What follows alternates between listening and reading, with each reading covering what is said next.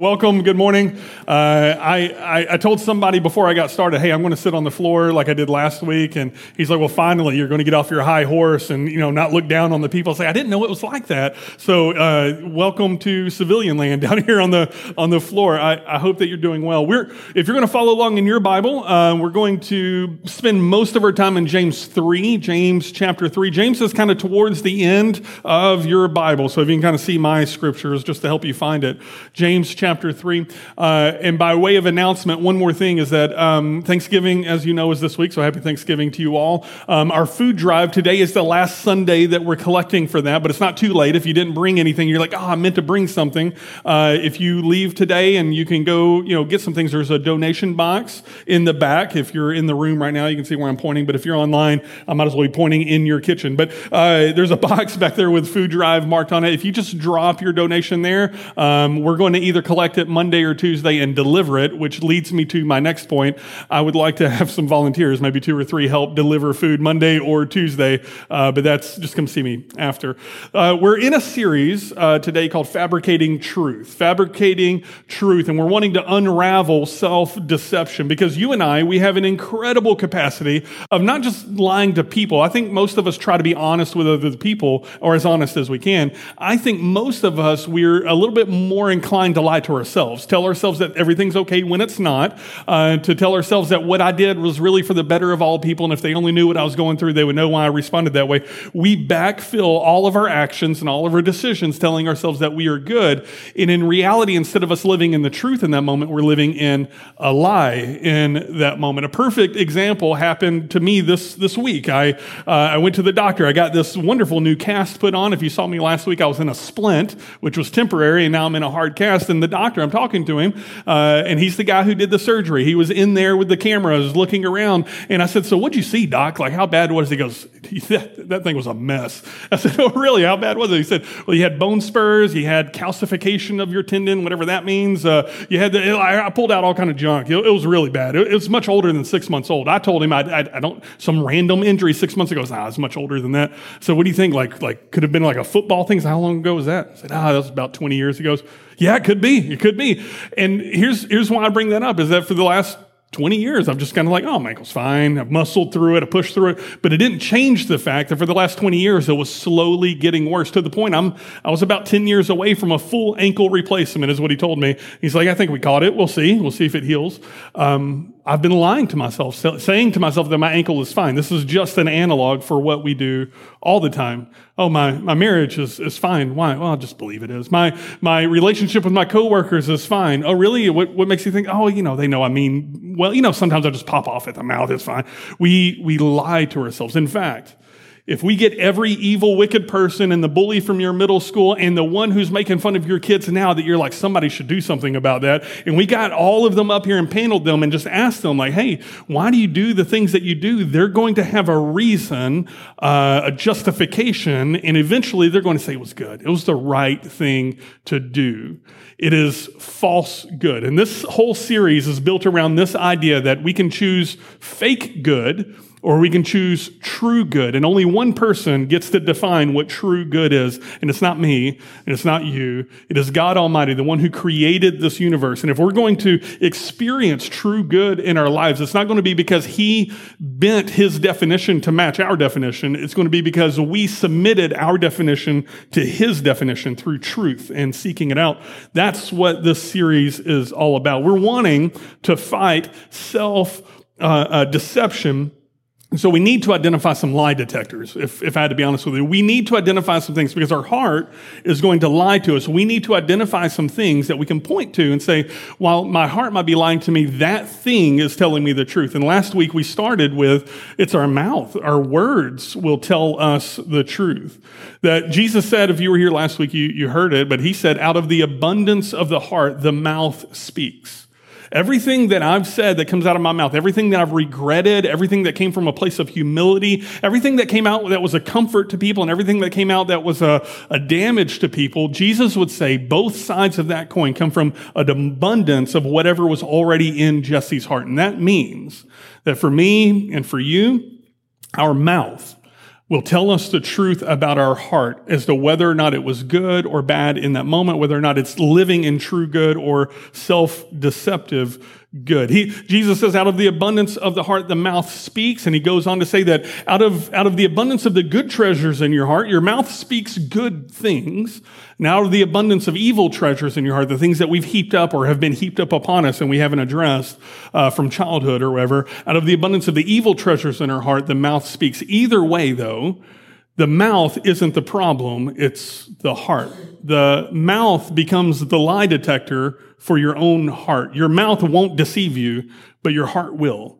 And so last week we kind of began that looking at that. And so today I just want to continue looking at words if I can. Like I said last week, like it was a big conversation. It will probably take us 2 weeks. And so I don't know if this means anything to you, but we're in a series. We're on week 3 of a series, but part 2 of words. I do make the notes, but I don't know if that makes sense to anybody.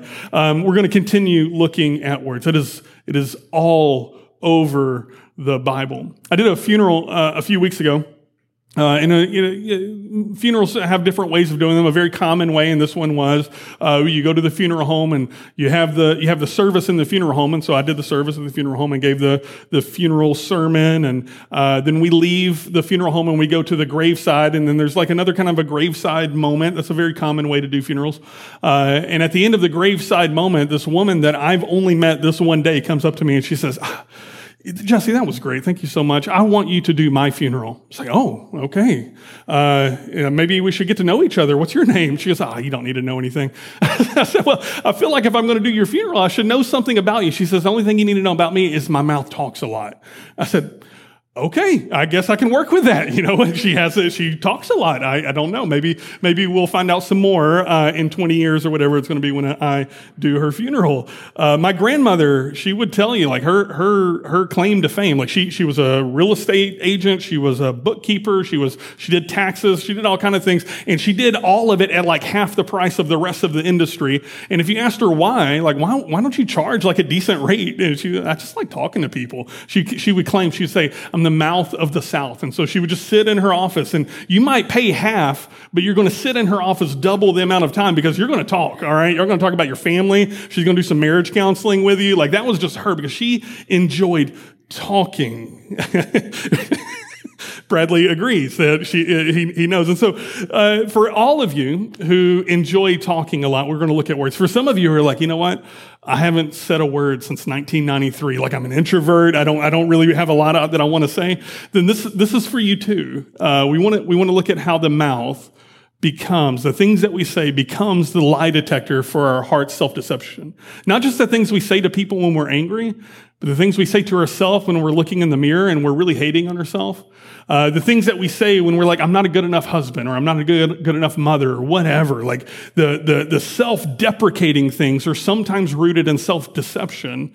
Wouldn't you rather live in truth? Wouldn't that be good? And so last week, to make the case, I opened up Proverbs and we looked at 4 or 5 passages about words. And just in case you weren't here last week, I need to make the case that the Bible cares a lot about our mouth. It spends a lot of time talking about our mouth. I just want to look at 4 or 5 passages again out of Proverbs before we get to James, just to get our feet wet on how much the Bible talks about our mouth and what comes out of it in the words. I want to start with Proverbs 13:3.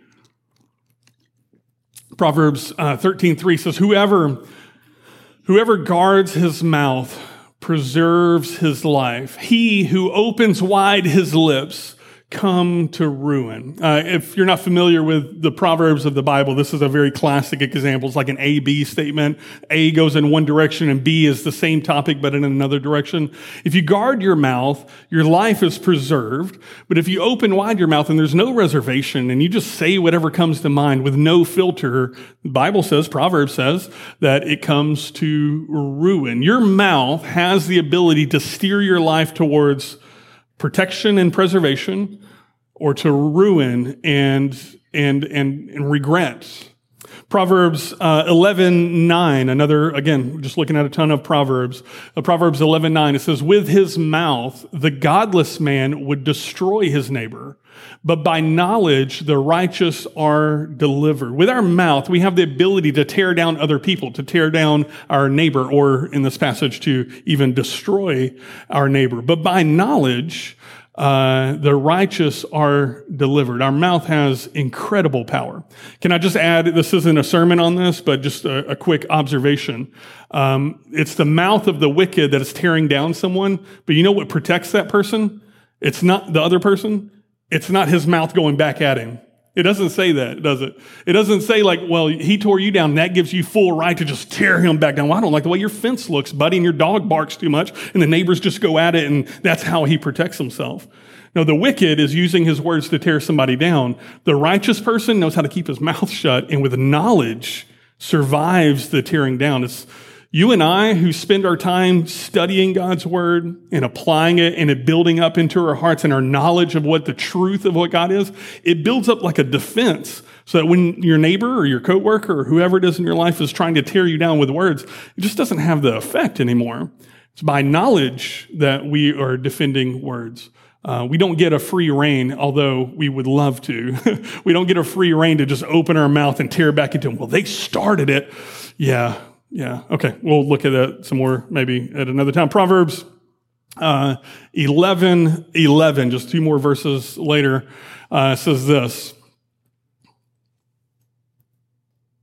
11:11, it's not there? Oh, well, somebody took it out. Here.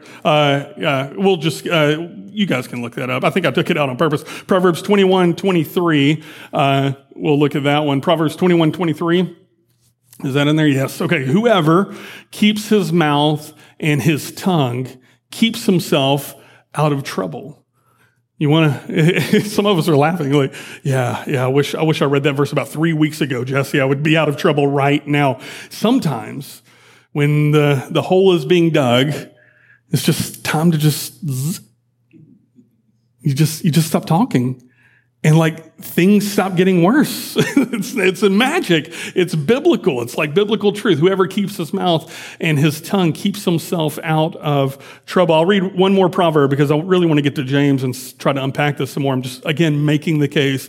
The Bible talks a lot about the mouth. Proverbs 31 verses 8 and 9. See, it's not just that we need to keep our mouth shut, although that is probably 90% of what you and I need to learn to do, especially as Americans. We've learned, like, I've got something to say, I'm going to say it. But sometimes we are called as followers of God to open our mouth for certain causes. Look at this. Open your mouth for the mute, for the rights of all who are destitute. Open your mouth, judge righteously, defend the rights of the poor and the needy. You know, some of us, we need to speak up for the defenseless. We need to speak up for the one who doesn't yet have a voice or the one who has been put down. We needed to be defending the weak in our lives. And I think everybody in here probably has somebody in their lives that is like, yeah, it's just justice isn't happening there. Somebody should speak up for him or her. Well, you and I who are followers of God, when we know true good, we keep our mouth shut on defending ourselves, but to defend that person who is defenseless, we should open our mouth and we should speak up. So says the word of God. So last week, we made the case, like the Bible deals a lot with the mouth and the words, and then we're like, but why? Why do these words come out of our mouth? And Jesus says it's telling us the truth about our heart. It's out of the abundance of the heart the mouth speaks. I want to look at James, and I want to unpack a little bit more about what that looks like for you and I. Especially, I want to talk to anybody in here who is not 100% perfect. If I could just get maybe the one or two of you that fits. That, like, you know, sometimes I'm really good with my mouth, and sometimes I'm not. And it's sort of like, well, which one am I? Am I evil or am I good? Is my mouth helping or is it hurting? And some of us will be like, it's both. Anybody the both category? Yes. Okay. There's head nods. That's okay. I see them, but everybody else is blind to it. They don't see it. James 3 is going to help us kind of understand what we do with that truth. What do we do with the truth of that? Sometimes two different things are coming out of our mouth, depending on the season, depending on the time. James is a fascinating character. I mean, he's a book of the Bible. He wrote the book of James. But as a person, just to set this up real quick, he is Jesus's little half-brother, okay? So when Jesus was born, he was an only child to Mary and his stepdad, Joseph. But Mary and Joseph had other children, and one of them is James. Another one of them is Jude, and there's some others, there's some sisters. But James is not a follower of Jesus before Jesus goes to the cross. This blows my mind. He is someone who grew up with Jesus. Jesus was like, he's his big brother. Think of your big brother who thinks he's perfect. Jesus was actually perfect. Okay, so imagine that little brother moment. You're a middle brother and your oldest brother is literally the perfect son of God. Like, come on. Mary's like, James, can't you be more like your brother? No, I can't. He's perfect. And so you see all through Scripture, you see a couple of times in the New Testament that the brothers and sisters of Jesus appear. And when they appear, they are not followers of Jesus. They're kind of dismissive of Jesus being the Messiah. They're dismissive that he is the Christ. You don't see them as followers of Jesus until we get to the book of Acts. What changes between the Gospels and the book of Acts is that Jesus died on the cross, a sinner's death, and then 3 days later he was resurrected. You want to know, big brothers, how you convince your little brothers that you were the perfect son of God? You tell them, I'm going to die, and in 3 days I'm going to come back, and then you do it.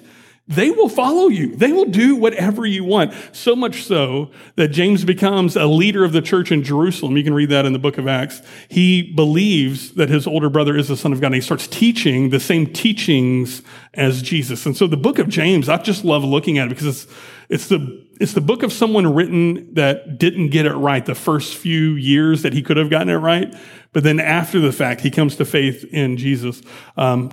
Anyway, fascinating little biography. Let's look at James chapter 3, and we'll see where he goes. Not many of you, verse 1, not many of you should become teachers, my brother. So first, out the chute is like a warning.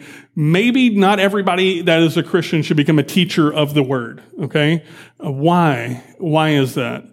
He says, for you know that we who teach will be judged with greater strictness. Anybody who picks up the Bible to teach should know that verse and should know how serious teaching this message is. Because if we get up and we teach a message that is contrary to God's truth, we who are teaching that are the ones who are going to be held in strict judgment for leading the people astray and helping to build fake good instead of true good. And so not many of you should become teachers because we know that those who teach will be judged with greater strictness. Let's continue because he's going to unpack this more. Verse 2, for we all stumble in many ways. I wonder, in that moment, did James think about an argument he had with Jesus at some point? I don't know. When James says we all stumble in many ways, I wonder if he actually thought of moments that he stumbled. I wonder if I say the phrase hey, we're not perfect.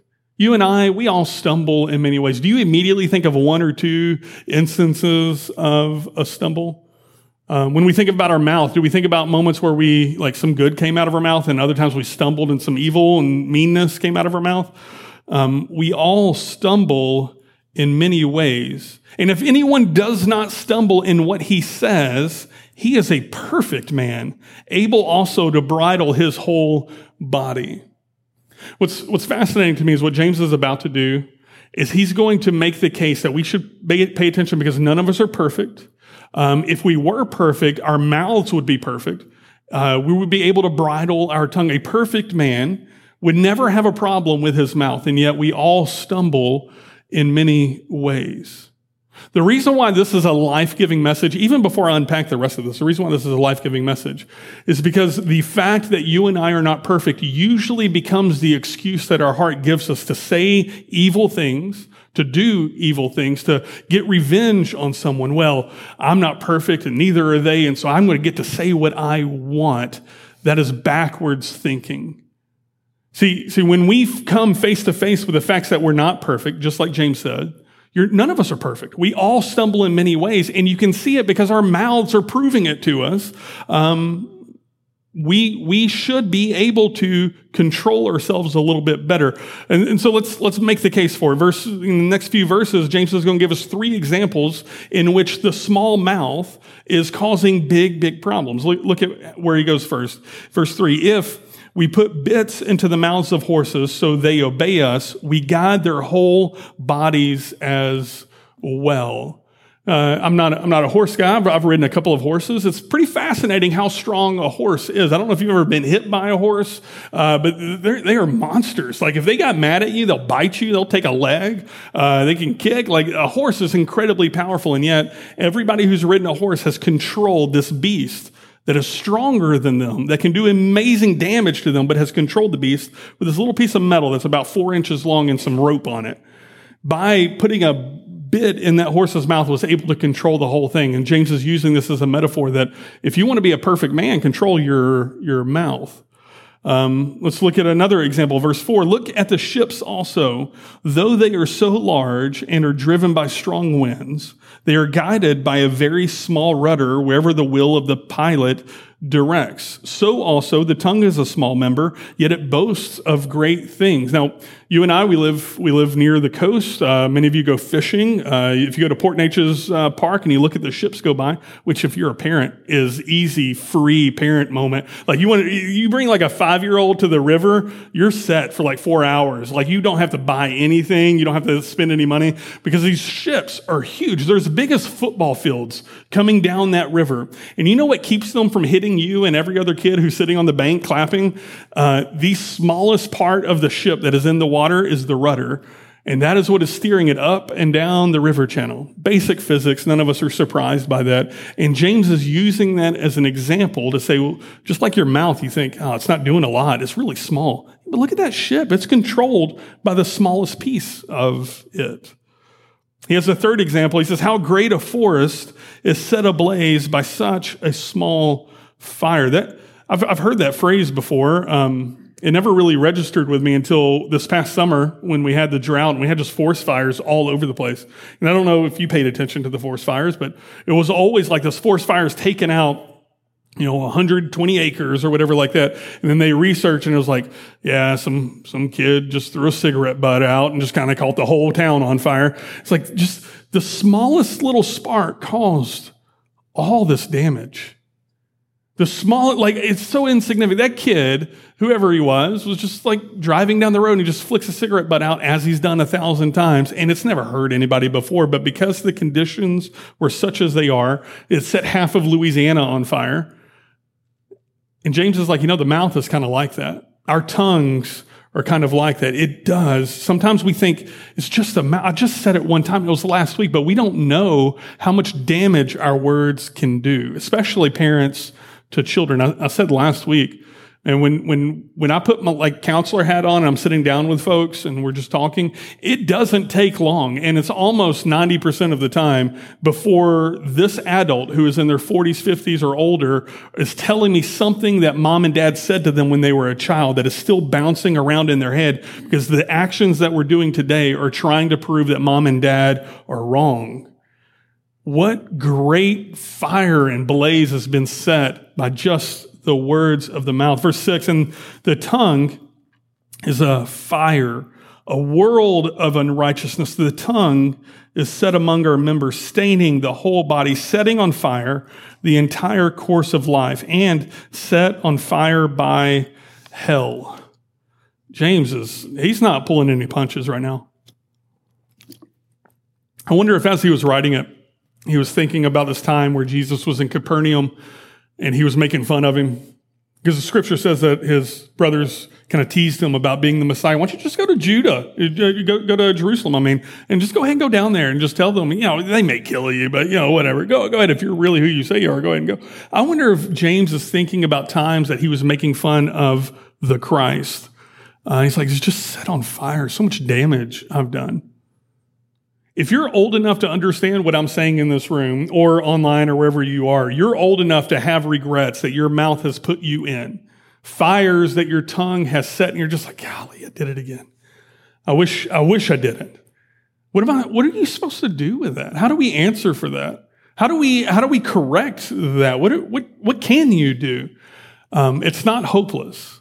But this first step to getting our feet under us on this is being honest with ourselves and telling our heart, no, honestly, heart, you got to stop doing that because you're setting my entire world on fire. You have to get your feet under you. As long as we're justifying the fires that we're setting, we're not moving forward. We're going to continue damaging those that we love around us. But the moment we start to own our mouth and say, no, mouth, you're going to do what I say, we're going to change this course, is when we have healing.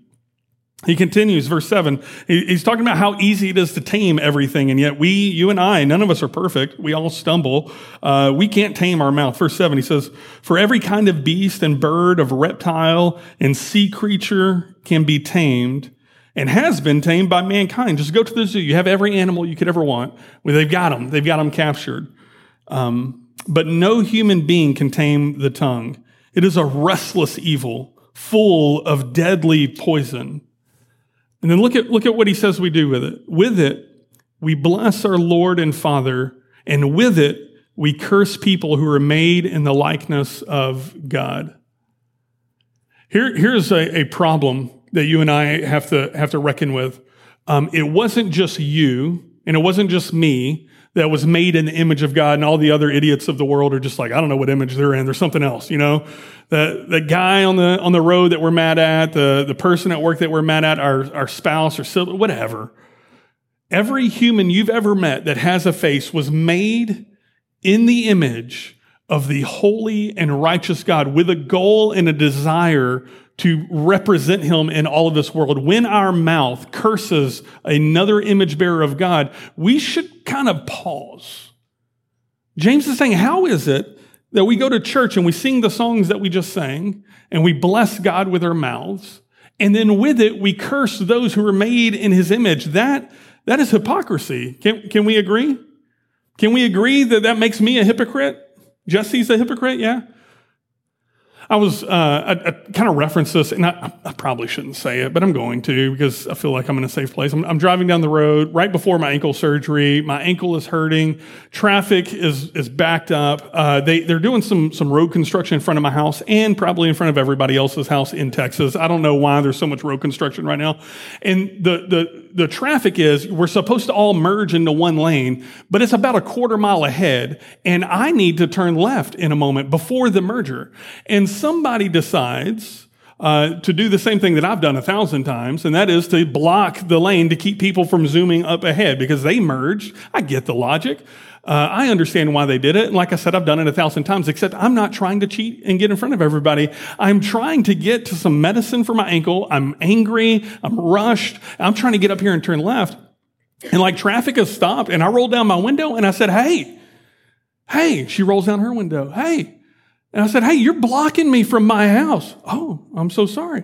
And I was mad, and I was raising my voice. I didn't curse at her. I didn't say anything. Like, I could say everything right now that I said to her, and I wouldn't be afraid that it was recorded. But mostly what I was frustrated with was myself, because after that moment, I was like, why did I feel like I needed to tell some other driver how to drive? Well, who do I think that I am? And you know what I did? I started saying things like, well, Jesse, your ankle was hurting really bad, and they were blocking you from your house. And like, I justified it so fast. It's so weird how quickly I justified myself. And then I sat down and I thought, what gives me the right to justify myself? To apply, I didn't think this at the time, but to apply what James said is that one image bearer was mad at another image bearer of God for how they were acting and decided, I'm going to correct that image bearer. It's not my place. It's not my place. It wasn't her place to do that either, but that's neither here nor there. It wasn't my place either. And my mouth, it moves so fast sometimes. And then I regret it. And, poor woman, like, she's like, I'm sure, tells her husband, somebody yelled at me on the road. I'm sorry, lady. If you're hearing this, I'm really sorry. It's not usually my nature. It was a bad day. And so just like you, I stumble. And just like you, I've set fires. What do we do with it? Verse 10, from the same mouth come blessing and cursing. My brothers, these things ought not to be so.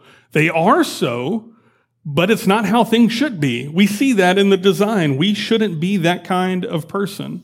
And then he asks this question, does a spring pour forth from the same opening both fresh and salt water?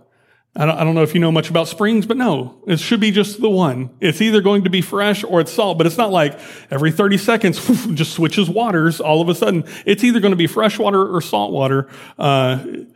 It continues. It says, can a fig tree, my brothers, bear olives, or a grapevine produce figs? Neither can a salt pond yield fresh water. It's the same as what Jesus said last week, is a tree is going to be known by its fruit. It's either good fruit, good tree, bad fruit, bad tree. It's either salt water, or it's fresh water, fresh spring. Some of us, we can get a little salty with our speech, and then we justify it's like, it's coming from a good place. No, it's not. You know how I know it's not? Because the Bible tells me so. Like this is what I'm saying. Like, we use God's truth to tell our hearts when it's lying to us.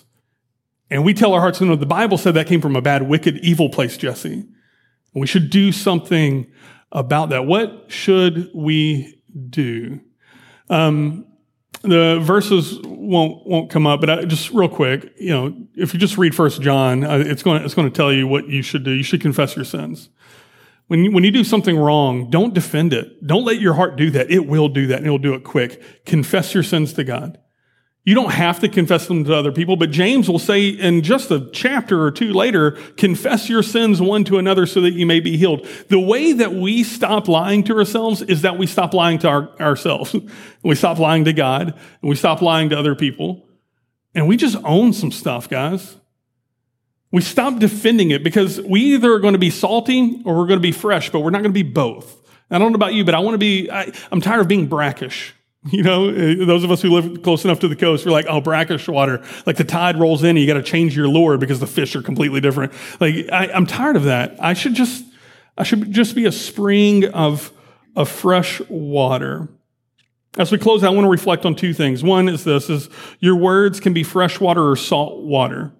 It shouldn't be both.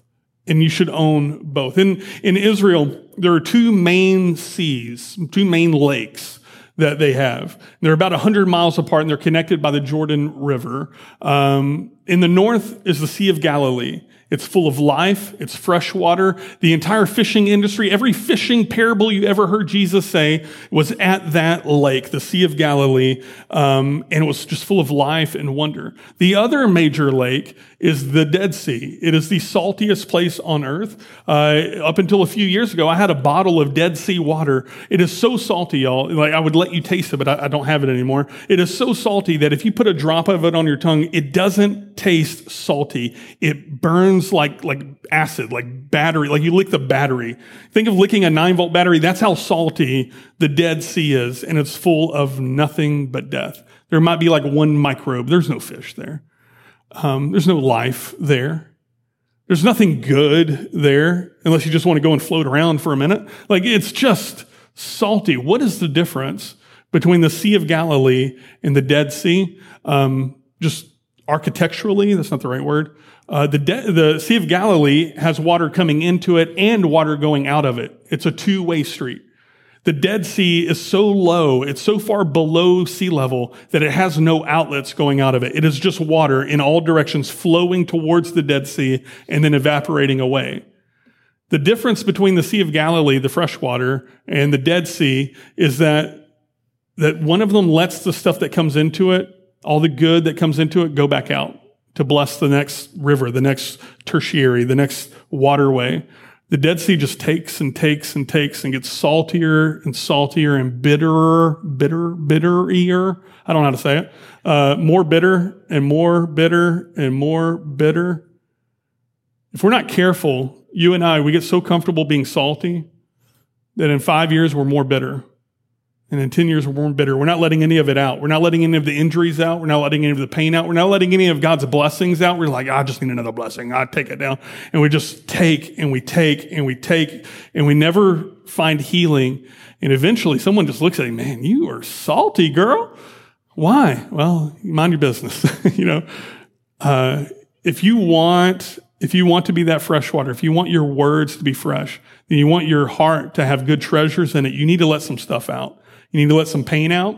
You need to let some of God's blessings that he's blessed you with, whether they be with time, energy, finances, to bless other people with time, energy, finances, that you pass it along so that you don't become bitter. Your words, your mouth, can be fresh water or salt water. The next thing is that I would invite you, just like last week, to kind of take ownership of your words. I would invite you to measure your words by grace and truth. That's our phrase, but it's a really helpful way of understanding like where things fit. Like, did that thing out of your mouth, was it true? Did it need to be said? Did it actually point them in the right direction? And was it for their best interest? I'm kind of short on time, but I could give an entire 30-minute talk about just measuring your words with grace and truth. If you think of grace as you wanting something good for another person, you telling them a thing because you want them to be better, you want to benefit them, you want to be a blessing to them. But if it's low on truth, then you will say whatever you need to say. You will tell them that they're good when they're bad. You will lie to people. And we've all done it. Hey, how does this dress look? It's like, how do I do this with grace and truth? No, you give the true statement.